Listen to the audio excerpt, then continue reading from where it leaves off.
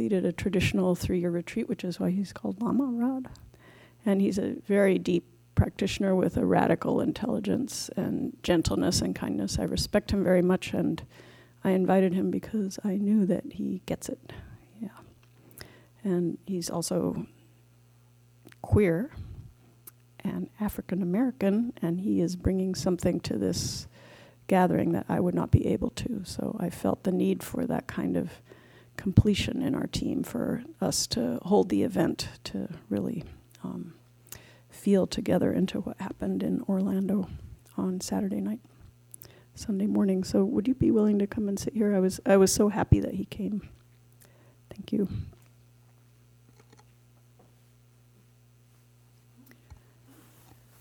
So what we would like to do is each speak a little bit, then have some time for you to speak, and at the end, about 5 minutes to play some music and show some photographs of the people who were killed. I don't want to pass them around while we're talking because it would probably be distracting, but they're nice to see. The other thing I want to say is that tomorrow also Madeline Klein will be holding a session for the, especially to hold the event with the LGBTQI community here, and it'll be a little bit more, I think we're going to do a lot of the same stuff. We've been talking about it ever since we decided that we were both doing it. There's plenty of room for this, for everyone. So you're welcome to come back tomorrow at 6, I think it is. But there's plenty of posters there to see down below.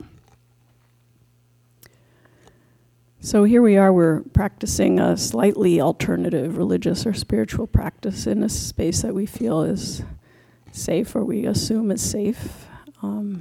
When I teach in North Carolina, many people who come to retreats don't tell their families that they've come to a Buddhist retreat. They say they're going to a spa or going camping or something like that, because there wouldn't be the tolerance for what we're doing here tonight together and feeling like it's okay, and we probably didn't have to hide it from anybody. So it's not, and yet because it's slightly a distinct cultural bubble that we're in, it may not be difficult to imagine that some quality of, censure or judgment happening for what we're doing here, just like what happened in Orlando. There really isn't, sacred space may not necessarily be safe space. We can create safety with the love and compassion that we have among ourselves, and to feel ourselves as a close community able to share love and vulnerability together and to practice with what we feel, which that's our purpose here. But let's say during the Rwandan genocide, there was one church where 5,000 people were killed together, trying to hide in a church. And afterwards, one of the survivors said, if you really knew me and you really knew yourself, you would not have killed me. So that's kind of the theme, that sense of connection and connecting with what has happened as one human family, and bringing whatever we may feel about Orlando to this meeting. Rod and I were sort of joking that maybe some people are just here because it's Wednesday and you're going to get this anyway. So I had a little process around being the person who was giving the talk tonight. At first they said, well, what are you talking about? And I'm like, oh, joy, how about joy? And they're like, well, somebody else already talked about joy. So I said, okay, joy and equanimity then. And then Orlando happened, and I'm like, that's not right. It's kind of not the right tone, or I'm not feeling like that right now. So I said, why don't I do an Orlando thing? And the process of it was really interesting because, I'm also collaborating with a gay friend, Larry Yang, who's actually going to be Grand Marshal of San Francisco Pride, as kind of like the mindfulness king of Dharma. It's so great. But the Orlando event happened. We had a conference call, I think it was actually Sunday morning, and I said, how are you doing, Larry? And he's like, oh, man. And my mind went, well, of course he's upset because he's gay, he's upset more than me. And then I thought, well, I should be more upset than I am. I felt bad. I thought, God, I must have sounded so callous. Of course I should have known how Larry was feeling. Of course I should have known he'd really be freaking out. And then when I volunteered to do this, that just started to grow. You know, I had sort of heard about it, and then I started feeling more into it. And then in order to give this talk or hold this session, I started to really listen to the news and to learn stuff about it. And I think for me, the tipping point was when one of my friends said, just imagine how happy they were just before it ended, just before that person came in. And then I found out it was Latin night, and that brought it all in, because I used to be a bartender at Tobacco Road in Miami, down by the river, which stayed open till 5, and me and my badass gay friend Julio Suarez got up to a lot of different things in Miami at night. And he's not alive anymore. He died of AIDS in San Francisco kind of a few years back. So, I mean, I just feel all those Latinx people dancing, and then having someone come in who was not able to tolerate their own same-sex love feelings, and having been indoctrinated by a belief system that said that people who love their same gender should be killed, got on that wave. And not only himself, but many other people had to suffer, including us here today, or many of us. But I'd like to say that, in a way, the pain through which we share this event is also our point of connection with each other as human beings, to feel the humanity of it. And we're part of the waves of millions of people in the world who have come in solidarity, and I invite us to feel ourselves in solidarity with the beauty and joy of those who were killed, and the deservingness of safety for what we have inside and what each other has inside.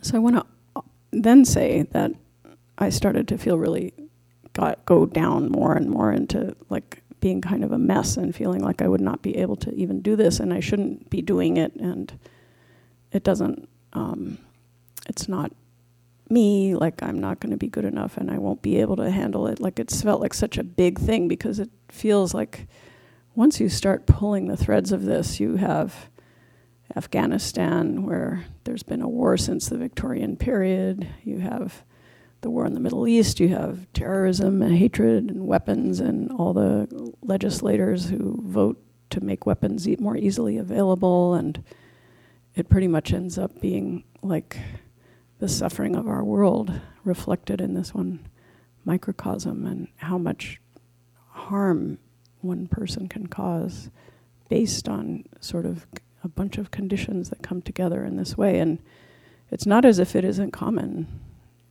You know, this is happening every week or something, and every 3 days, a black man gets killed in Boston, pretty much gets shot. 1,264 people have been murdered in Boston since 1994. So it's right here, and it's not other from us, all this stuff.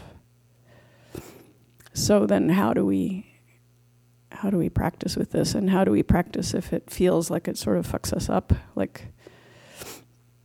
If we're not okay with it, or what are we doing here, being Buddhists, about this? Are we just trying to be in a bubble where we get to be calm and kind of shed it and find our breath and find our little nirvana here by ourselves, and each one on our own little lily pad, like a bunch of lotuses in a pond?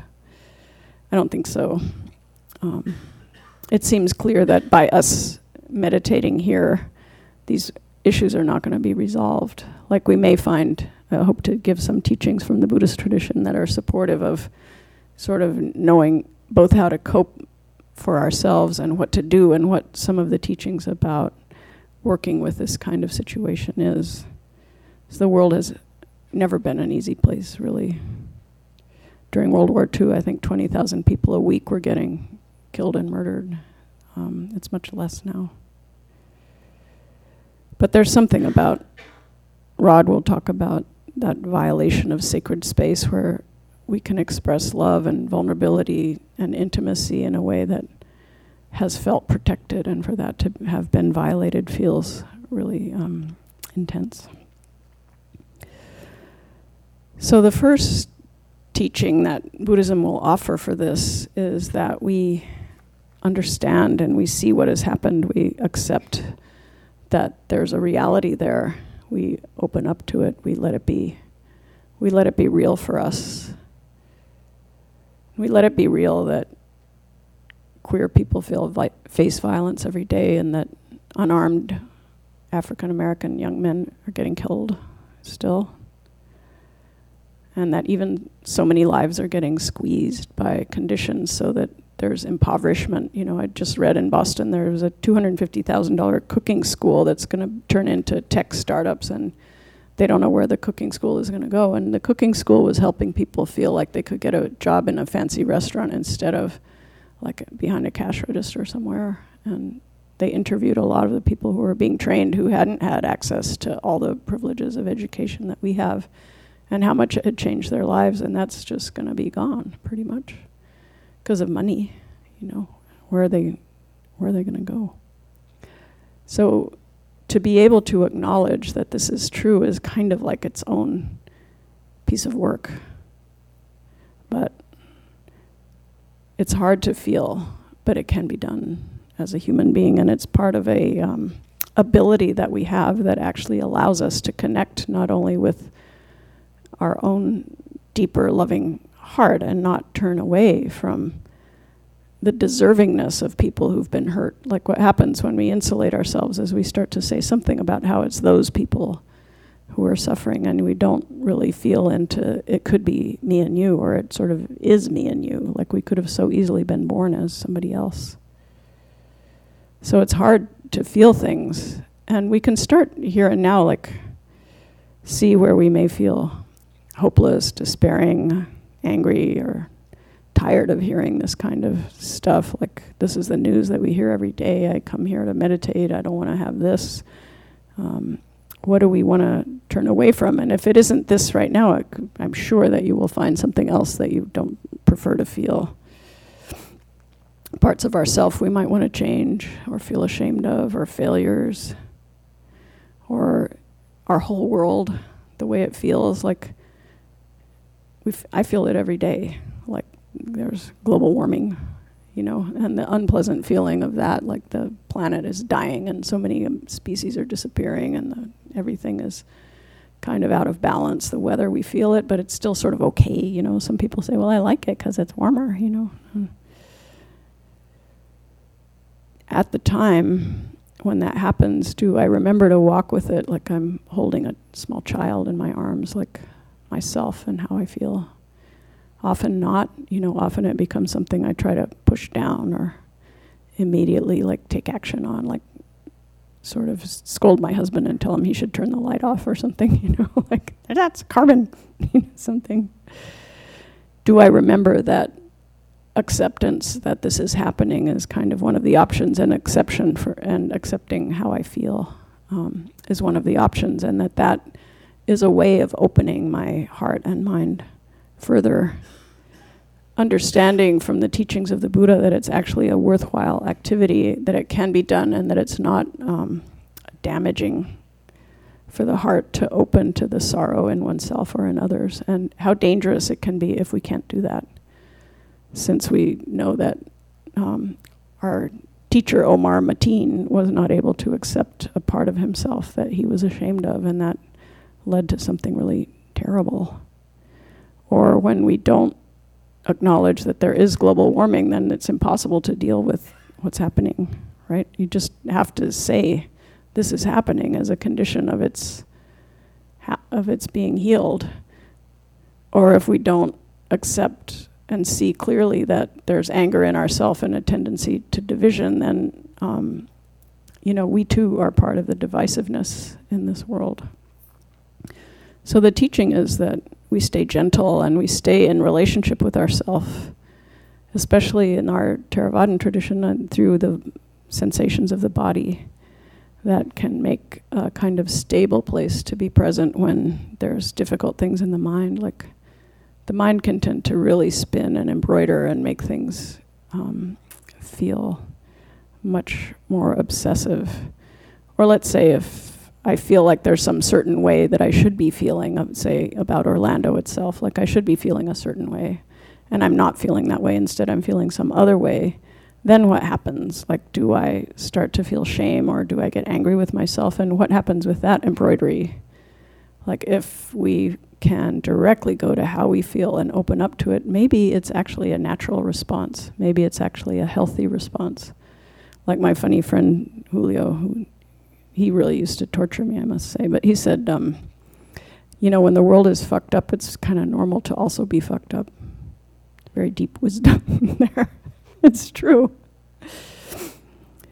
So as we start to see that we can be gentle with terror or pain or physical pain or failure and even prejudice or separation or thinking like this is happening to somebody else, like what does this have to do with me? Like that's how I feel because I don't want to feel more, or that's what I believe, then you're not in denial about it anymore.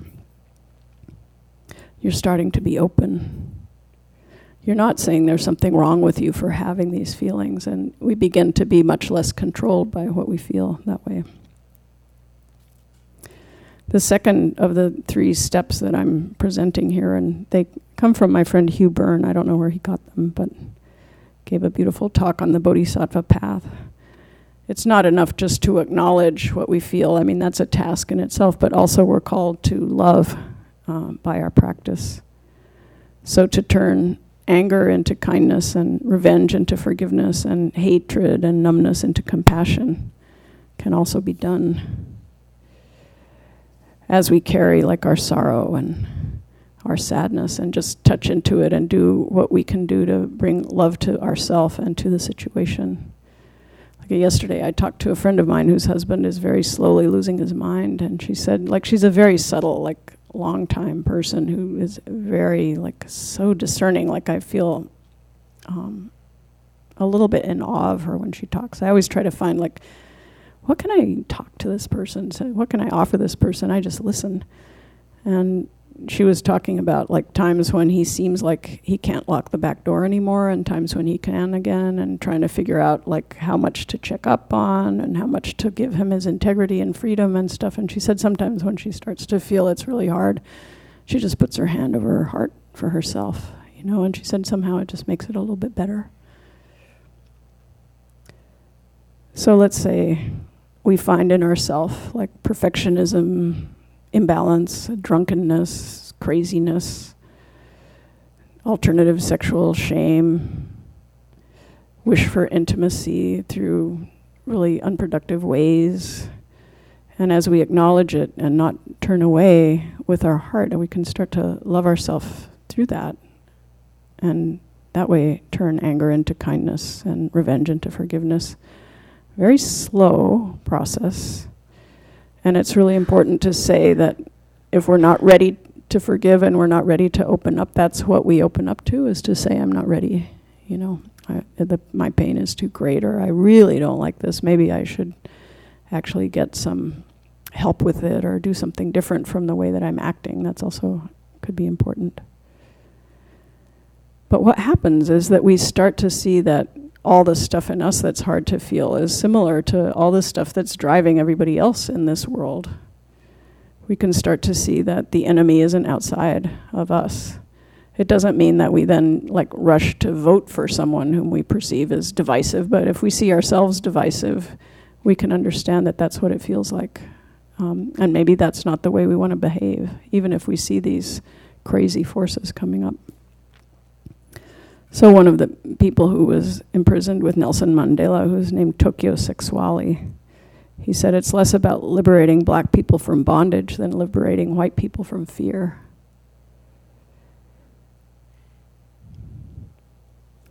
And liberating people from fear is said with a gentleness and an understanding and the beginnings or the reality of compassion for what fear feels like. So when I first thought about what happened on the dance floor, all that happiness and safety turning into violence, I first felt this horrible anger and rage, that this should not have happened. And then I started crying more, and I actually felt good after that. It was definitely better than being numb, and definitely better than feeling separate, because I felt like I could really care, and that it was important to me that an event like this could matter, even though it was in some ways seemingly far away,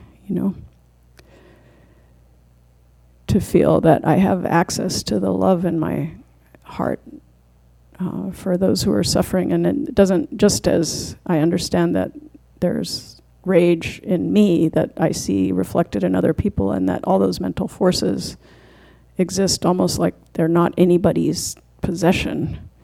The same thing with the love. Like, I can love someone I've never known, and I can love something I've never had. I can be sorry for things that I never even imagined in a way, but no longer feeling like controlled or soiled by that quality of separation that's so painful in our world.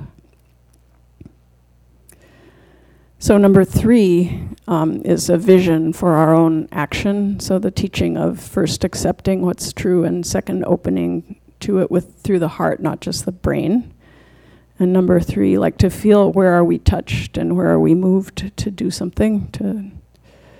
And it may be that for some of us, like, our outer action is already very much engaged with this world and trying to make things better and easier, and we just need meditation to be able to let go of stuff that we carry. Like, one of my young friends goes to those homicide scenes and tries to talk to people who have been just traumatized by seeing their loved ones killed, but he doesn't actually meditate just to calm down. But he's a very dedicated person. But I could forgive him if he meditated just to calm down and just to find his breath somewhere in there, But let's say for oneself, a lot of our pain may be internal, and what we need to do is find our way around inside of that, and that ourself is the main person whom we need to give our love to, because we're not ready to be more open outside, or our pain is huge, or everything feels complicated, like we start trying to do things out of obligation or ego, and it feels like maybe it's better for me to not do very much, not do that much. Maybe I'm angry and unbalanced, but I can at least not create more violence inside myself.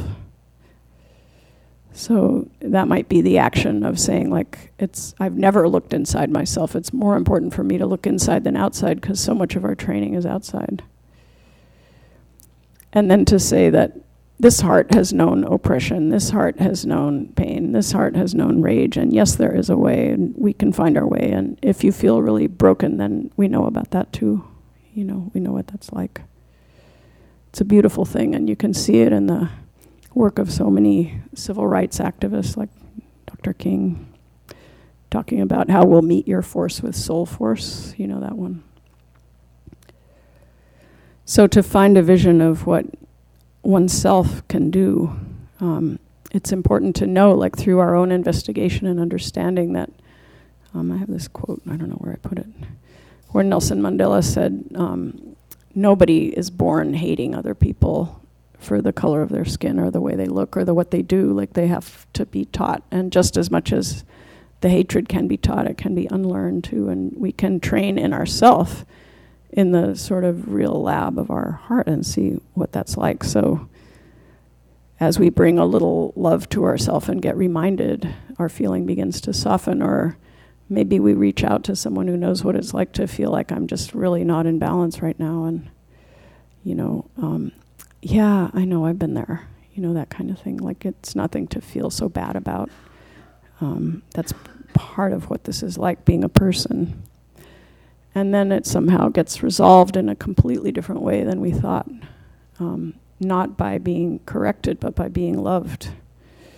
And we feel that this kind of strange enchantment that has had a hold of us lets go a little bit just in this moment, and we see that this is one of the kinds of positive changes we would like to make. Which way are we going to turn this ever-changing world? So it's interesting to look where life touches us with sorrow, and to make an aspiration that maybe I could have a chance to work with whatever that is. It'll be awful if you do get the chance, probably. Often some of the things that seem to come into our way are not so easy, but they may feel right that we get our chance to do something that might help in our relationship or our heart or our community or even the world. So to wonder what is being asked of us. So I'll close just to say, not turning away from what's true, but also not turning away from what's possible. And not be afraid to show our love however it might manifest. Had a fantasy that I was just going to kiss Slamarad right now like the Canadian Prime Minister and the opposition candidates did, but I think I'll just let you imagine that event. Thank you, and I'll pass the speaking.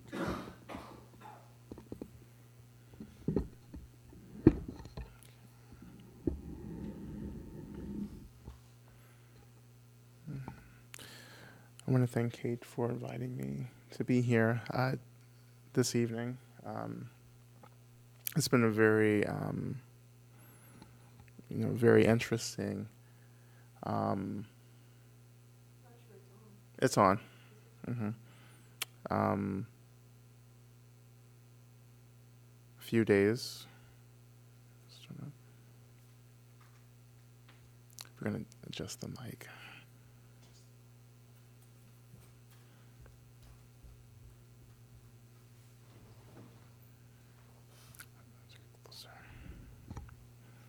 Okay, you hear me? Yeah. That's fine. Okay.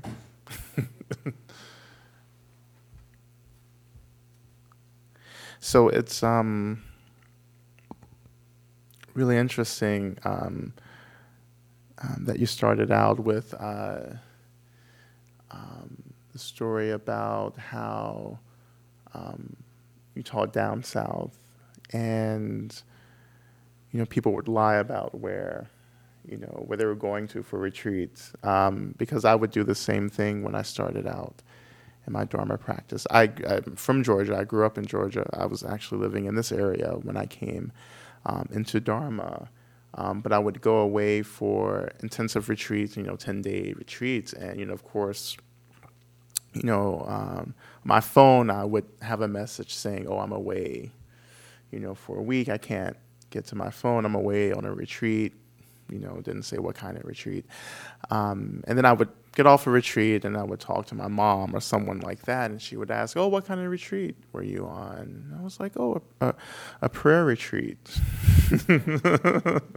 Or a meditation retreat, never a Buddhist retreat. And all the while I was doing more and more Dharma and meditation and going away more and more, and had conspired to enter into 3 years of solitary, 3 years of group silent retreat, and had made all those plans and arrangements before I actually came out and said that, "Oh, I'm a Buddhist and I'll see you in 3 years." Everyone had at least a year's notice, but I had already made my mind up and was en route to my monastery to prepare for the retreat before I really disclosed. But I took that time, that period of coming out as a Dharma practitioner to actually come out completely, as a gay man, as a queer man as well, to my family.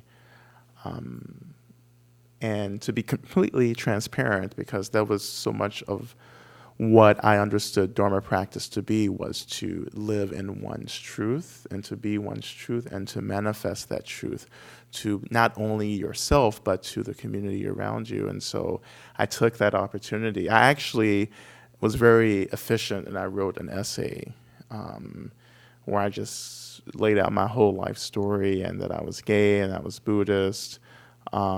Which, where I came from, to be both gay and Buddhist was, unheard of. Who had ever heard of that? Especially a black gay Buddhist. And so I wrote this essay, and, it was distributed, amongst my family. And, of course, at the end of the essay, I asked for money. Because I wanted to be efficient, so why write a separate funding letter? So I had to pay for my retreat. Needless to say, I didn't get any money from my family. And so and I think a lot about that, and especially I've been in reflection about that, the whole process. that whole episode, because I've really been thinking about what does it mean to hide? What does it mean to hide one's truth in order to remain safe, to remain alive? And what happens when, after you go through all the trouble of hiding and lying and reinterpreting the truth, you're still killed.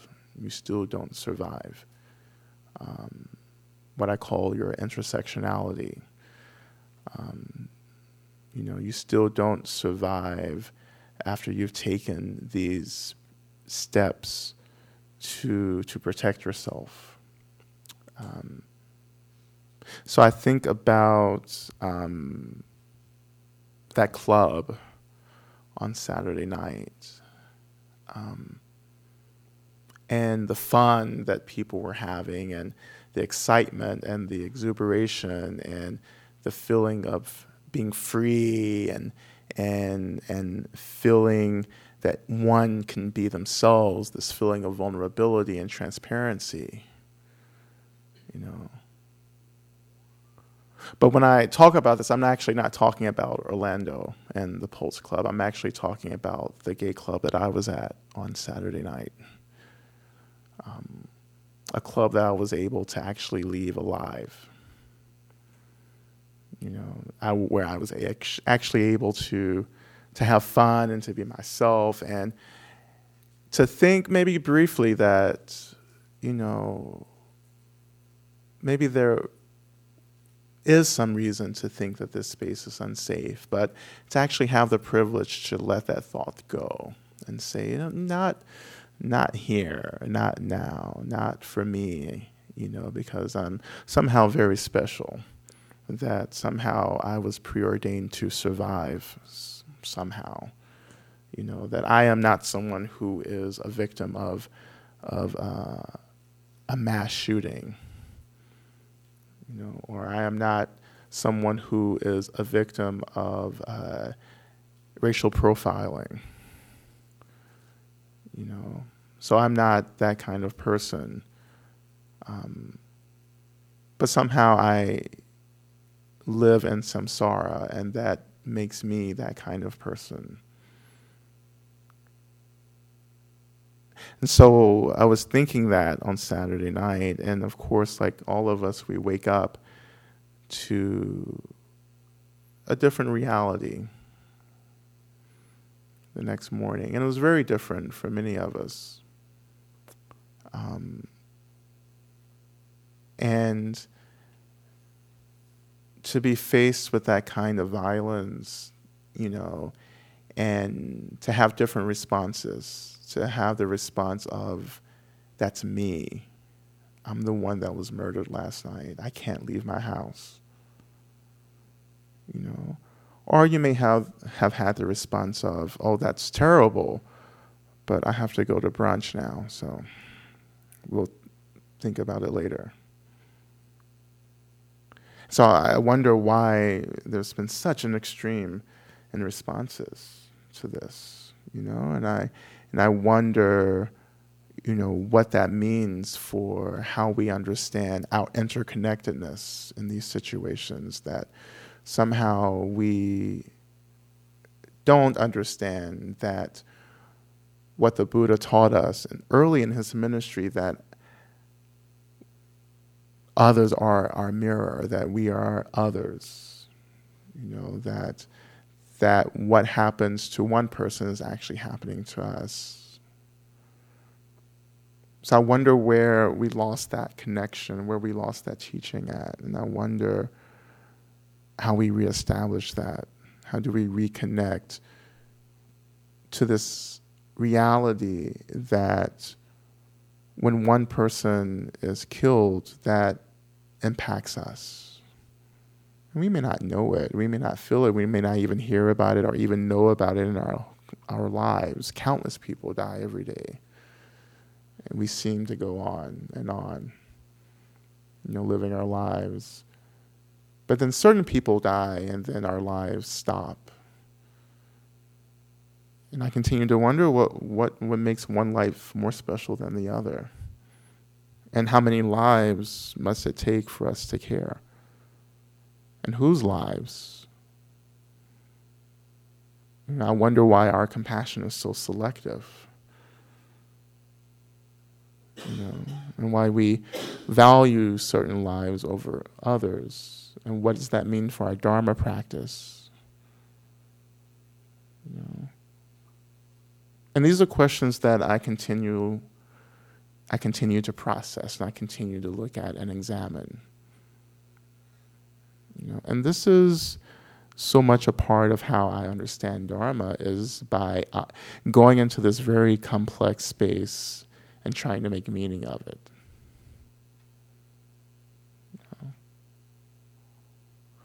And sometimes we try to keep ourselves really safe.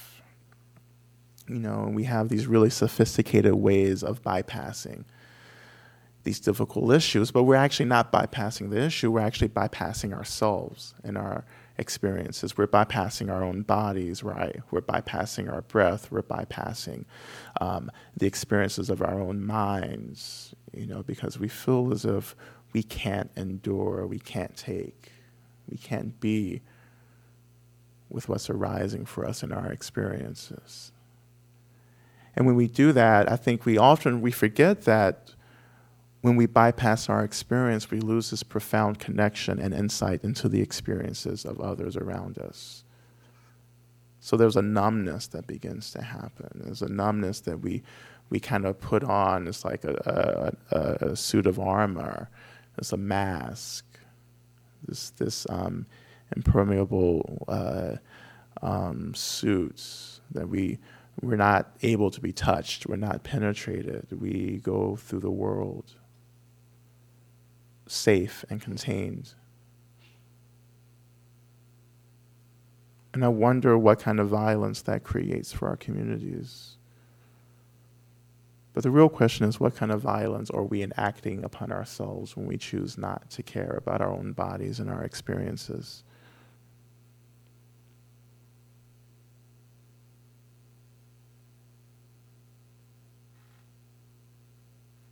And we say that the world is too much. The world is actually not too much. The world is not overwhelming.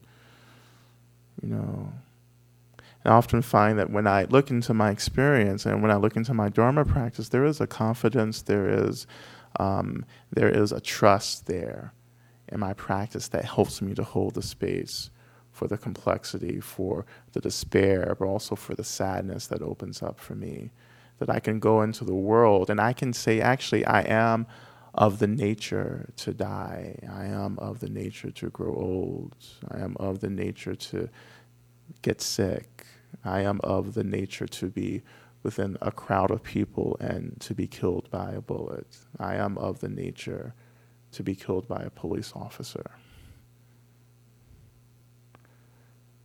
Now, I've said this many times in this room, actually. I've said this several times. Every time I come, I say the same thing.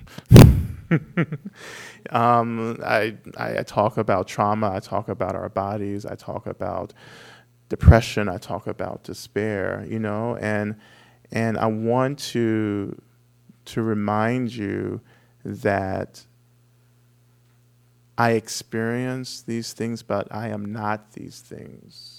These are part of my experience, and I learn from the experiences of my body and of my mind. I use these things as teachers, as guides, as my guru. My anger, my rage, my despair teaches me about how to be truly effective in the world, to be truly connected to not only myself and to those around us. It teaches me what violence really is. It teaches me that I am not the only one who can't make sense of the things that I experience every day. But it also teaches me that it's still not an excuse to give up.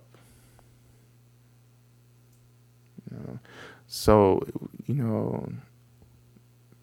everyone expects Dharma teachers to really have it together, to be these products. And I think that when we expect our teachers to be that, we don't allow our teachers to have the space to sit in front of you and to explain that Dharma is a process. And if I tell you that Dharma is this place that you can arrive and settle into, and that you're there and you'll be fine, I think I'm committing a kind of violence, because that's not what Dharma really is. It's not a place you get to. It's a place that we are constantly working with and wrestling with. You know, maybe when we attain enlightenment, it will make sense. But, I've seen the Dalai Lama several times. I've seen the Karmapa, who's the head of my lineage and school of Tibetan Buddhism. I've seen them in person, and they look like they are still working out issues. So I have confidence that it's okay that I continue to struggle. So I think that one of the things that, again, that I really struggle with and trying to make meaning of is how our sacred spaces are destroyed and violated. I think that one of the things that I really am very pissed about is how someone could violate someone's safe space. Because I think about interconnectedness and interrelatedness, as Thich Nhat Hanh talks about. We're all connected. We're all tied to one another in these ways that are profound and nuanced and subtle. It's like dropping a pebble in a pond. There's a ripple effect. We're feeling the ripples. And we have been subject to all kinds of violations of sacred space. The violation of the sacred space of our bodies, the violation of the sacred spaces of our physical spaces that we gather in, the violations of these beliefs that we hold dear that seem to be disrespected and trampled upon through hateful and racist rhetoric. We're always being put upon, and there's a kind of violence that we're struggling to make sense of. So the gay club for me was one of those sacred spaces for me, and it continues to be a sacred space. And one of the things that we don't talk about, is how important our spaces are to us in order to practice freedom, to practice openness. The same way that we gather here tonight in Sangha to practice Dharma and to be ourselves, it's the same way that many of us gather many nights of the week in a club or a bar to be ourselves. There's not a lot of difference between this space and that space. Because when we start talking about liberation, there's not just one path to liberation. There are many paths to liberation, spiritual paths, social paths to liberation. And to truly practice compassion and metta means to allow each of us to choose the spaces for us to be free in.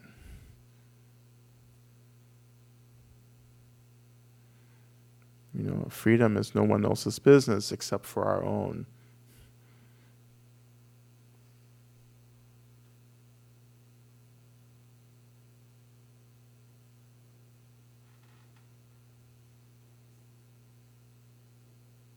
So I guess, as I close tonight, just wanting to remind us that there are many people who are hiding, and you may actually be one of those people in this room. And you have your sacred space, and you have your safe space. And to think about how important it is for you to make these kinds of choices because you want to be safe and you want to be happy, and you don't feel safe enough. And we think about the spaces that are continuously taken away from us. taken away from groups, taken away from cultures. How we are part of that taking away of sacred space. How do we practice an act of compassion where we're acknowledging our own suffering and we're using that to acknowledge the suffering around us, and we're taking another step and saying that I want to be an agent to alleviate suffering in the world. Because it's not enough to say that I want suffering to be eradicated. I actually have to move my body into this aspiration.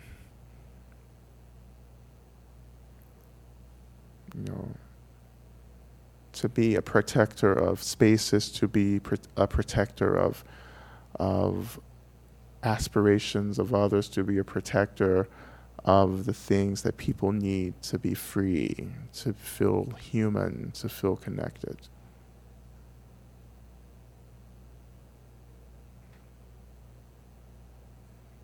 And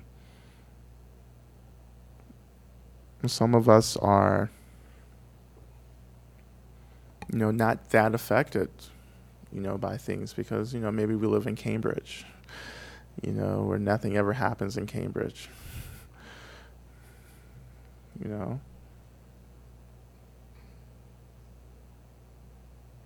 That means we have much more work to do, So how do we leave our comfort and get involved with the messiness of liberation work? Because this is what the world needs now. And it's not just a song lyric, it's a painful reality that we actually don't have a choice anymore.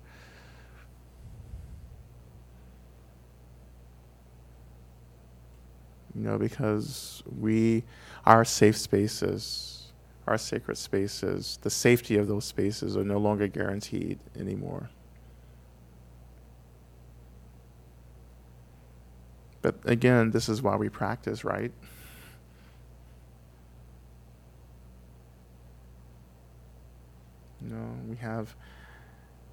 We try to practice and create these shiny dharmas, these little shiny, spotless dharma practices, like how we buy our new iPhones and our new cars or our new bicycles, and we don't want to get a scratch on them.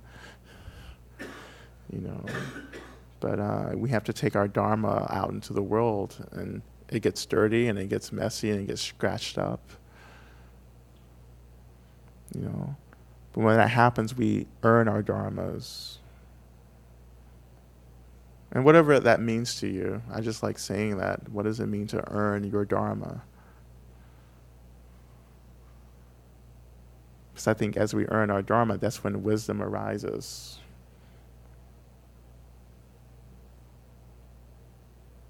So we should hold the space to feel sad and to feel discomfort. You should hold the space to feel agitated and angry and bothered because Lama Rod came into this space and said something that I didn't want to hear tonight. I think that's important, and I think I would love if I agitated you tonight. I think that's why people call me to come here. So I can just leave and go back to my sangha and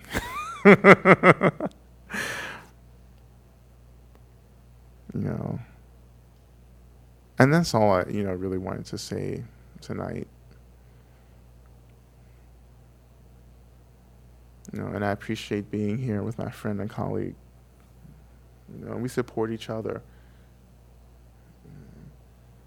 And this is what we should be doing more. We should be teaching together across lineages and across traditions, because it's not just separate communities of Dharma, it's one community.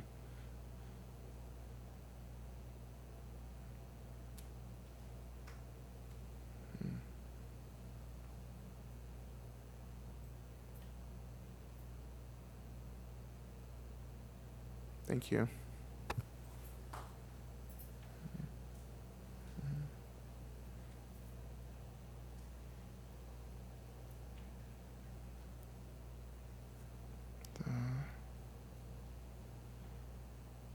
Oh. Anybody wants to say something?